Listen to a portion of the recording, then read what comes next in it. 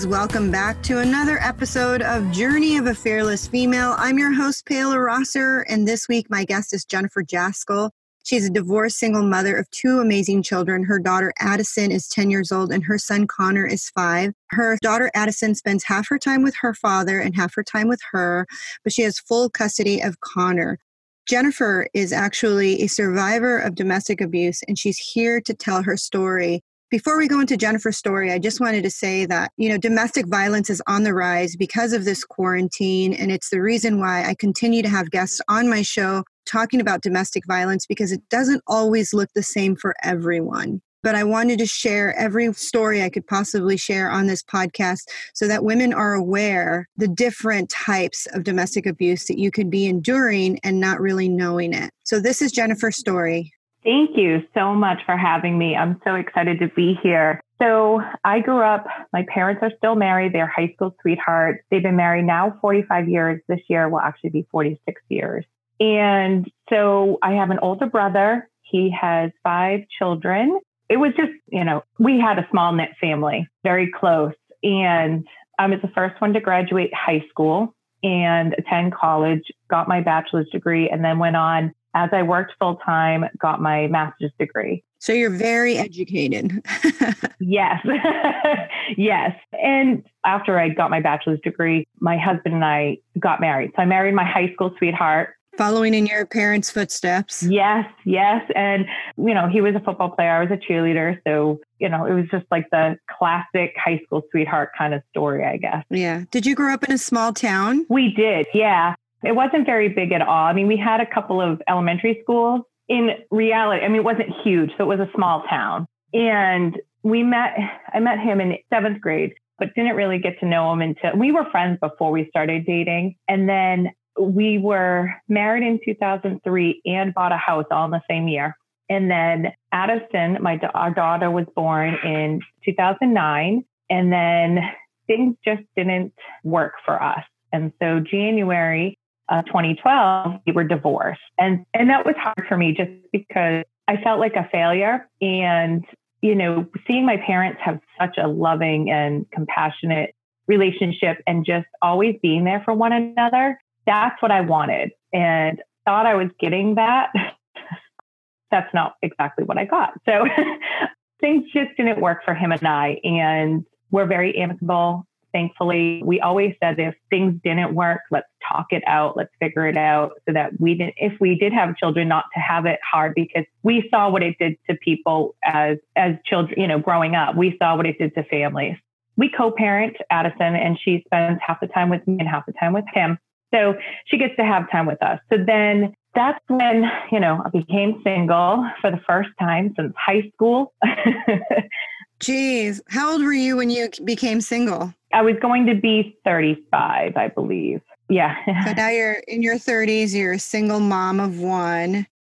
And now it's 2012. So like the online dating scene is happening.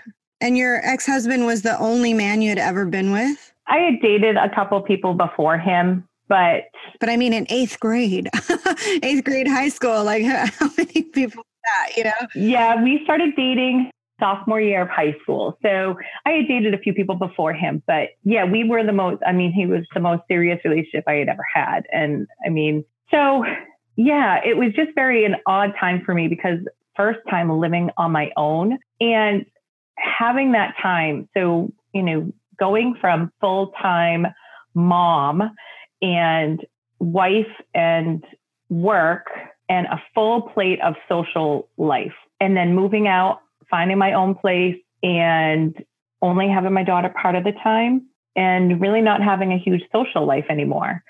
Yeah. Yeah. Did you lose a lot of friends because of the divorce? I did. And that was, I think, one of the hardest parts because him and I had talked to people. We were separating at the time and we had said, we don't want anybody to choose sides. Yes. I think that's one of the things that a lot of people don't talk about when it comes to divorce. It's not just the kids and the family, but like your friends. And especially the two of you who have been friends since junior high and have probably had the same friend circle. And now it's like odd, and even though they, want to be friends and to both of you, it's kind of like they I think it's just natural to choose a side. Yes, absolutely. And there are a couple people that I am still really close with, but I definitely saw a huge shift and I wasn't sure how to handle that. So I was, trying to take on my own kind of figure out who I was again, because I had been with somebody for so long. Did you feel like you lost your identity in a way? I did, because I had been with him, since sophomore year of high school. And that just, I changed. And when I changed, we changed kind of together. So I changed a lot. And I actually, when I stepped back, I could see some of the things my mother and I would argue about. And even my brother and I, just about the relationship when I was with my husband. So I could see what they were actually talking about. And I stepped back now and I'm like, wow. And so I had to kind of recreate who I was again, which was great, but very hard because I wasn't sure where to start. Yeah. And you were also in this emotional turmoil of like the loss of your relationship, of what you thought it was going to be and what you hoped it was going to be. And now not only are you heartbroken, because no matter what, at the end of a relationship, even if it didn't succeed because of him or her cheating or whatever it is, you're still heartbroken. You're heartbroken because you have this idea of what it was supposed to be and it didn't turn out to be. So then you either blame him or you blame yourself as if you were a failure and you couldn't get it together, Absolutely. And that was the biggest thing. Like talking to my mom about it, it was easier because when my dad got on the phone and I had to tell him, I bawled because I felt like a failure. And, I had this set in my mind that I was going to be married once. That was it. That's what my parents did. So that was a hard pill for me to swallow just because I didn't expect to be where I was. I didn't see my life at, in my mid 30s to be divorced, on my own and trying to figure out life again. So that was really hard. Now, were you working at 35 or did you have a job or? Yes. Yep. I've been working. I've always worked. Well, that at least is the one constant. There's some people who had their husbands take care of them and now all of a sudden they have to figure out how they're going to start working again. Yes. No, that was one thing. I have always worked. So I had that in my, I had that going, but it was still very hard just because I was trying to figure out, after work, coming home when I didn't have my daughter, what do I do and how do I see it? And those nights were really tough on me, especially at the beginning. And so that was in January. Our divorce was final in January 2012. And in February, I was asked to go out on a date with an acquaintance of ours. We both knew him and he reached out to me and I hadn't talked to him in a few years. And I said, well, why not? So I met him out for drinks and that started a relationship that I never expected it to start. So the charm was there, just full. I don't even know how to describe it fully. He would say the right thing at the right moment. I know exactly what you mean. Yeah. And I know exactly what you mean. Yeah. It was like everything was perfect. Yes. It was like you were in like a not Lifetime movie, but a Hallmark movie. Yes. Where everything is perfect and he smells perfect and he says the right thing. And you just like, wow, we have so much in common. And you're so involved in the story of how you're going to tell your love story. Exactly. And so the charming was there and we started talking every day and the texting was almost nonstop.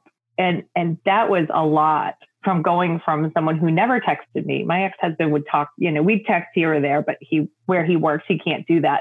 So the attention was just like brand new for you. Yes. So we started dating and shortly, a few weeks later, I think probably a month later, I think he was staying at my house most of the time. Wow. Yeah. So it was moving very fast. That's a clear red flag. Yes. And the drinking became very excessive. And I would drink on and off and I'd come home from work and have a couple of drinks, whatever. That was fine. But this came to the point where it was a lot. Another red flag. Yeah, absolutely. Because it was very intense. My parents even made a couple comments to us a few times. But of course, in the midst of it, I'm like, we're fine. It's okay. Like, it's not anything abnormal. But I look back now and I can say, wow. Yeah. I think a lot of people don't understand that when you're in it, you're so enamored and you're so caught up in the love story that you really can't see clearly. No. And so at the time when we first started dating, we would drink two different types of beer. And so his was cheaper than mine. And I mean, I was buying a couple cases every couple, like a 12 pack and an 18 pack every couple of days. I'm like, whoa. So when I look back now, I'm like, holy cow, that was intense. And that caused for some major fights. So the first time anything happened, we were at a close friend of mine. Her father was battling cancer. So it was a cancer foundation. And it's the first time a bunch of my friends had met him. And I hadn't seen some of them in a while. And we were having a great time. And then don't exactly remember what happened, but I said something and it triggered him. And he grabbed me by the throat and pulled me down to the chair. In front of them? So my friend and her husband left to take their son home. And I was there with a bunch of, her father and a bunch of people that I didn't know, plus some friends that I knew. Her sister was there with her boyfriend. And so there was a crowd. Oh, yes, this was a big crowd. And there was people that worked in my corporate office that saw this too, that I didn't know personally, but I knew their faces. So what was your initial reaction? Of course, I was like, somebody said something. I'm like, it's fine. He's just, joking around, It wasn't a hard pull, but it was enough that you could see the force enough to get me down. And so you could tell my face was kind of like taken back, but at the same time, I was trying to cover it up. Because you didn't want to alarm the people in the crowd. Right. So, and her dad saw it and her sister. So that was the first time anybody had seen anything. And I was mortified because at that point I was like, oh my gosh, what do I do? Like, how do I get around this? Or how do I explain it to anyone? Yeah, right. We were going to get a cab home and her sister said, well, we can give you a ride home. So her sister and her boyfriend decided to give us a ride home. And so he sat in the front with her boyfriend and we stopped at a store for something and he smashed her car window because we were in the car. They went into the store. We were sitting in the car and he was arguing with me. So the fight just continued. And I remember sitting there going, what did you just do that for?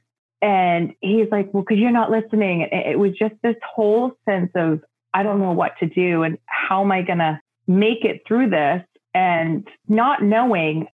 So that was one instance where I was scared because, we're being driven home by friends and they're seeing this. And so I paid for it. I, gave the money to my girlfriend to make sure her windshield was paid for. And it sticks in my mind because I did tell her that it's not the first time something like this has happened, yet I was too afraid to walk out. Like I was too afraid to leave and I didn't know how to do it. And so it was still new, but I was still scared. So at this point, how long had you been together? We worked even together a year. Wow. So, anytime you drink, escalation happens with any type of flare up. So the yelling would happen. And there'd be times when I didn't remember even getting in an argument. And I'm like, what? And that's when, I started to realize things were going on. And now, when the yelling would happen the next morning, would you just chalk it up to like, oh, we were drunk? No, because it would depend on what the circumstances were. Because sometimes I could tell that it was okay. We were just getting in a heated argument because we were drinking, or it was something I was passionate about. And then he thought I shouldn't even talk to him about it, or I should drop it. It was that control thing that he wanted always. And in the morning, was he like pouring on the charm and asking for forgiveness? Yes. Another red flag. Yes, absolutely. And some mornings he would ignore me. So there were some days where if we did get into an argument, he would ignore me the next day because he thought it was truly all on me. And I would ignore him. I was like, I'm not doing this because it wasn't on me. It was both of us. One of the worst times I didn't realize my daughter was never home when it did get physical. There was never a time my daughter, luckily, was home except for one time. And I find out this years later. So I find out later on she could hear what happened, but we were arguing in the bedroom and it was really heated and we were just in each other's like face. And I went to walk out of the room and he came out after me and he took me to the ground in the hallway, which it was a small hallway. It had the bathroom door, her bedroom door, and our bedroom door, which wasn't very far apart.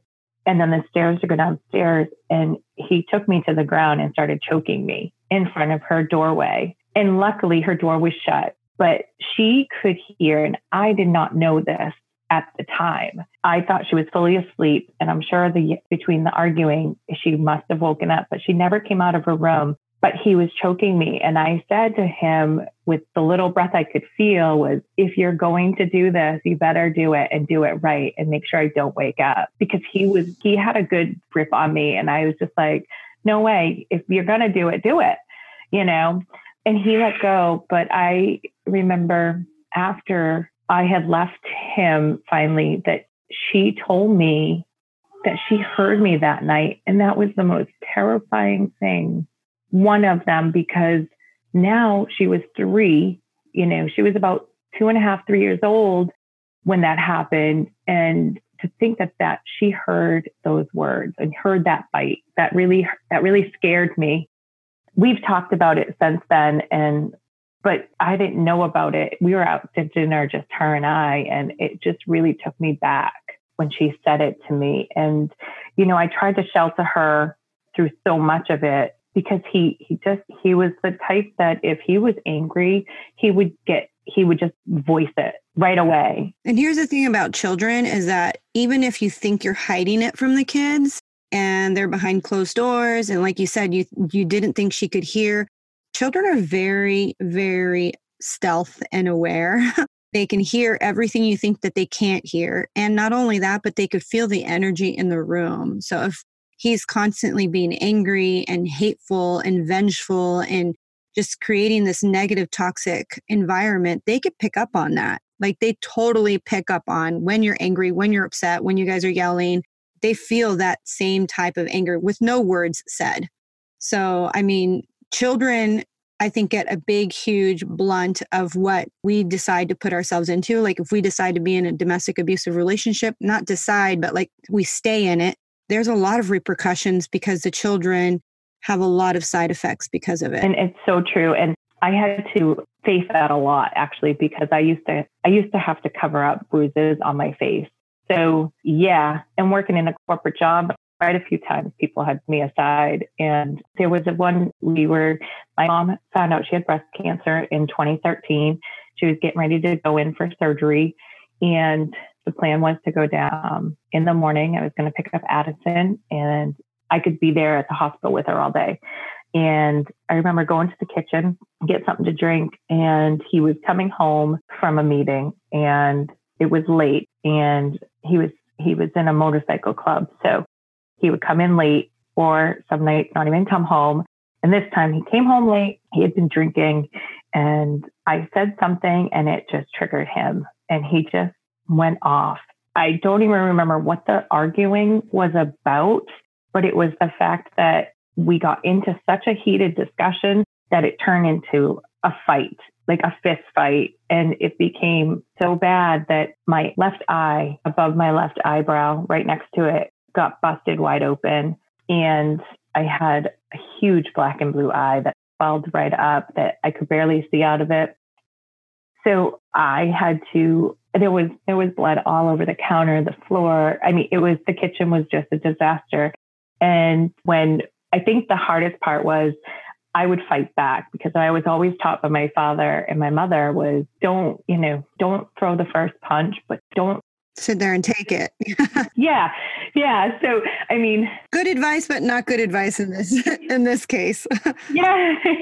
Yeah. And that's exactly what I did. I never backed down from him. And he was a 6'1" guy. He was 6'1", must have been like 275.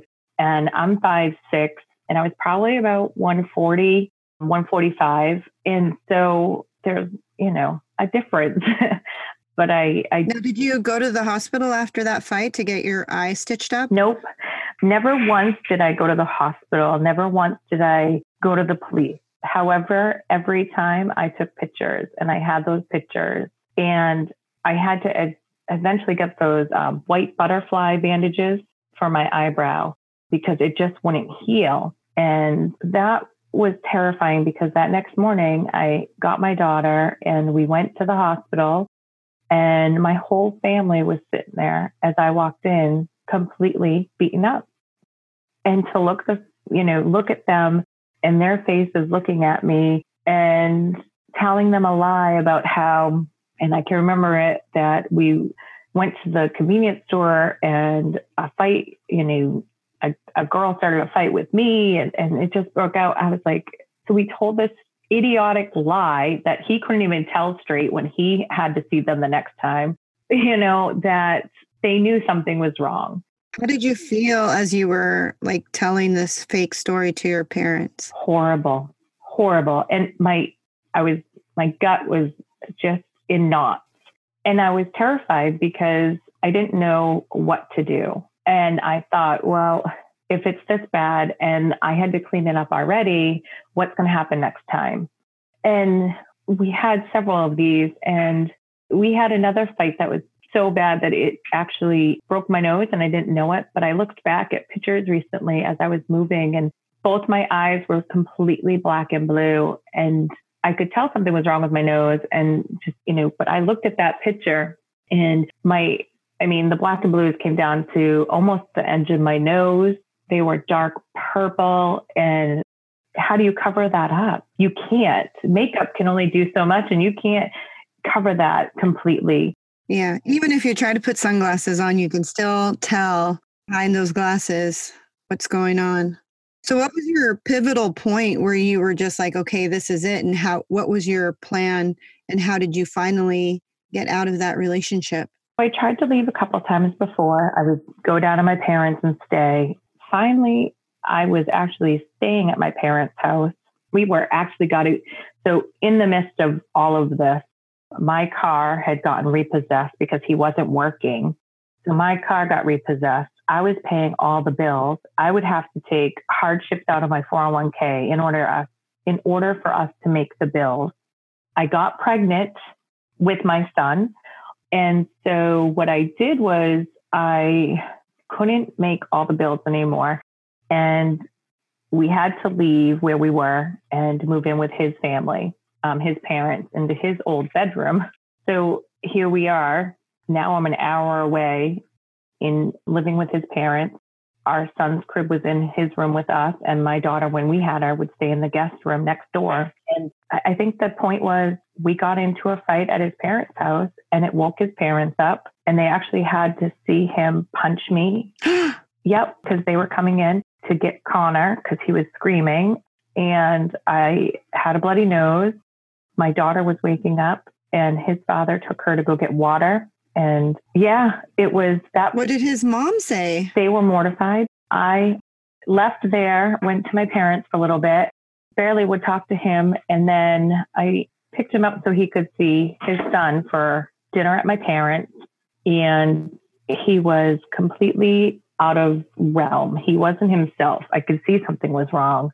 And I found out later from my sister-in-law, because I took him home, that he said some pretty graphic things in front of my nephew and his friends. What? About us, about our sex life, which was horrific. My nephew does not. Yes. Was he doing drugs? I'm pretty sure he was, because when I got him, he was just totally out of it. And then, of course, he was drinking, and he was just made my sister-in-law feel very uncomfortable in the hallway as she was trying to come down. My parents live in a trailer, so it's not very big. And that was just the point where I was like, you know what? I'm done. I am not going to live like this. So I took it upon myself to figure out behind his back. I did my taxes, looked for a place. My mother went with me to find an apartment with my tax refund. And I decided that I couldn't allow my children to be raised this way. There was no way I could keep doing this. And so I found a place. And so that relationship lasted for 4 years. Wow, 4 years. Yeah. Yes. So there was a lot of those battles. And so my financial went, and the abuse wasn't just physical and emotional. I mean, the verbal and the financial was there. It was a whole handbag of a mess. And I had to figure out how to fix it. In March of 2016, I left and he came home. So I got everything behind his back. Everything was signed. And he was getting ready to go to Daytona. So mind you, he wasn't working, but he would work just enough to make money so he'd get to Daytona for the bike club. He's got priorities. Exactly. Right. So he came home and he would get angry with me. Now we live an hour away from where I work. I'd have to pick up the kids, stop at the grocery store, and then get home. And if I wasn't there at a certain time, he'd be like, "Where were you? Why is it taking you so long?" Well, I'm not a hop, skip, and a jump from work. And I had to stop and do this, this, and this. So he came home. I told him he was drunk. I could smell the whiskey on his breath. It was horrible. And I told him that when he came back from Daytona, that the kids and I would no longer be here, that we were leaving. He didn't believe me. Oh, well, at least I would rather have disbelief versus whatever else he could have done to you. I was very petrified, but I told him. And then while he was gone, we moved out. And it's been a whirlwind since because, and even when I moved out, I would see him secretly with no one knowing because it's that battle of, well, he's my son's father and I do love him. And just like, again, any relationship you're ending, how do you break free? But my mother was at the house because she would help with the kids because I couldn't afford daycare or at the apartment that we had rented. And he had said, I'm going to bring you up on kidnapping charges. What? Yep. And I said, well, you can't do that. I told you I was leaving and I told you where I was going and you know where I live. So that's not kidnapping. You took him across state lines. And I said, well, you knew what I was doing, So I think at that point I thought, okay, this is it. And then I happened to see him out after work. He asked me to meet him before I went home and I met him out and he started arguing with me in the parking lot and shut me halfway through the door, started to shut the door and I'm standing in the car. So he started to shut it on me and a couple of people were going into, the restaurant and a couple of the guys spoke up and he started to fight. I said, just go. I said, just get on your bike and leave. And I got in my car and I went home. And at that point I knew I was like, this cannot continue. And so even though I was out on my own, I finally had enough. And July 4th of 2016 is the time he saw his son. I got a protective order on him. So yeah, that was hard for me. But I did that. And then I went to court and we did the court proceedings. He was supposed to do supervised visits. He never did them. And, it's hard some days when I look at my son and he questions me about his father. How do you handle that? But that's a choice that his father has made. Yeah, not your choice at all. Right. So since then, I've rented an apartment. We rented a house. And then in July of 2019, I was able to buy my first house on my own. Congratulations. Thank you. Yeah. And so, we're doing really well.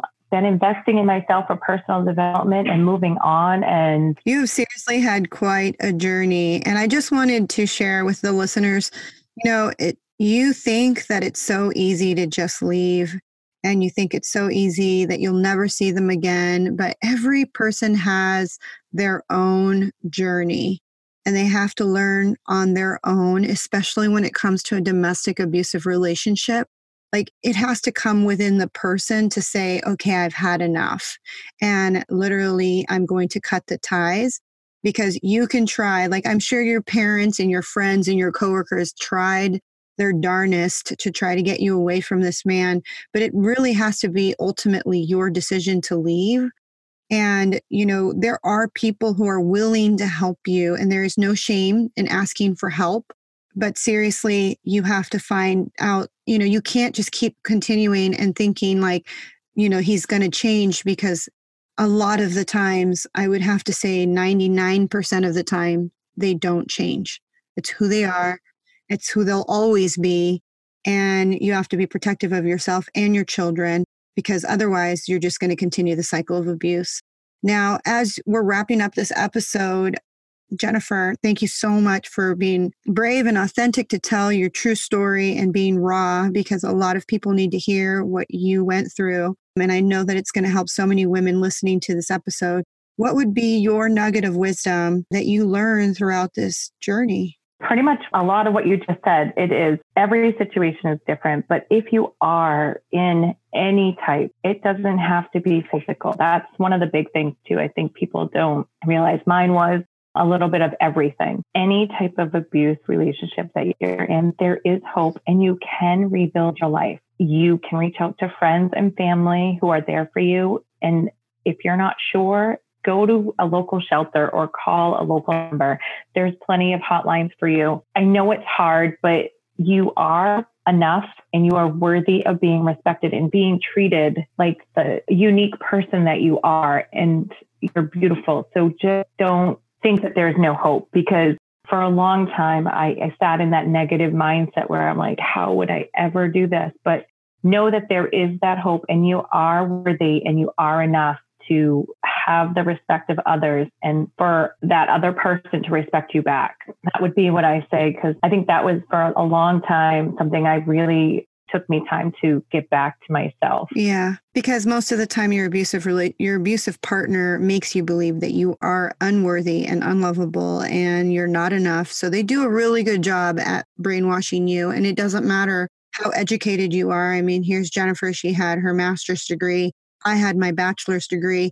I mean, it doesn't really matter. You can come from all different types of backgrounds. You are all susceptible to being charmed, literally charmed your way into an abusive relationship. And once you're in it, you're so far in it, you don't know how to get out. But there are so many different resources, like you said. And I'm so thankful that you came on my podcast and shared your story. All right, guys, thank you for tuning in to another episode of Journey of a Fearless Female. I'm your host, Paola Rosser. You can find me on Facebook, The Fearless Female Movement. You can find me on Instagram at Fearless Female Podcast. Jennifer, how can my audience find you? Linktree. So it's linktr.ee/Jennifer Jaskol. All my links are right there. So thank you so much for having me. Oh, I'm so happy you came.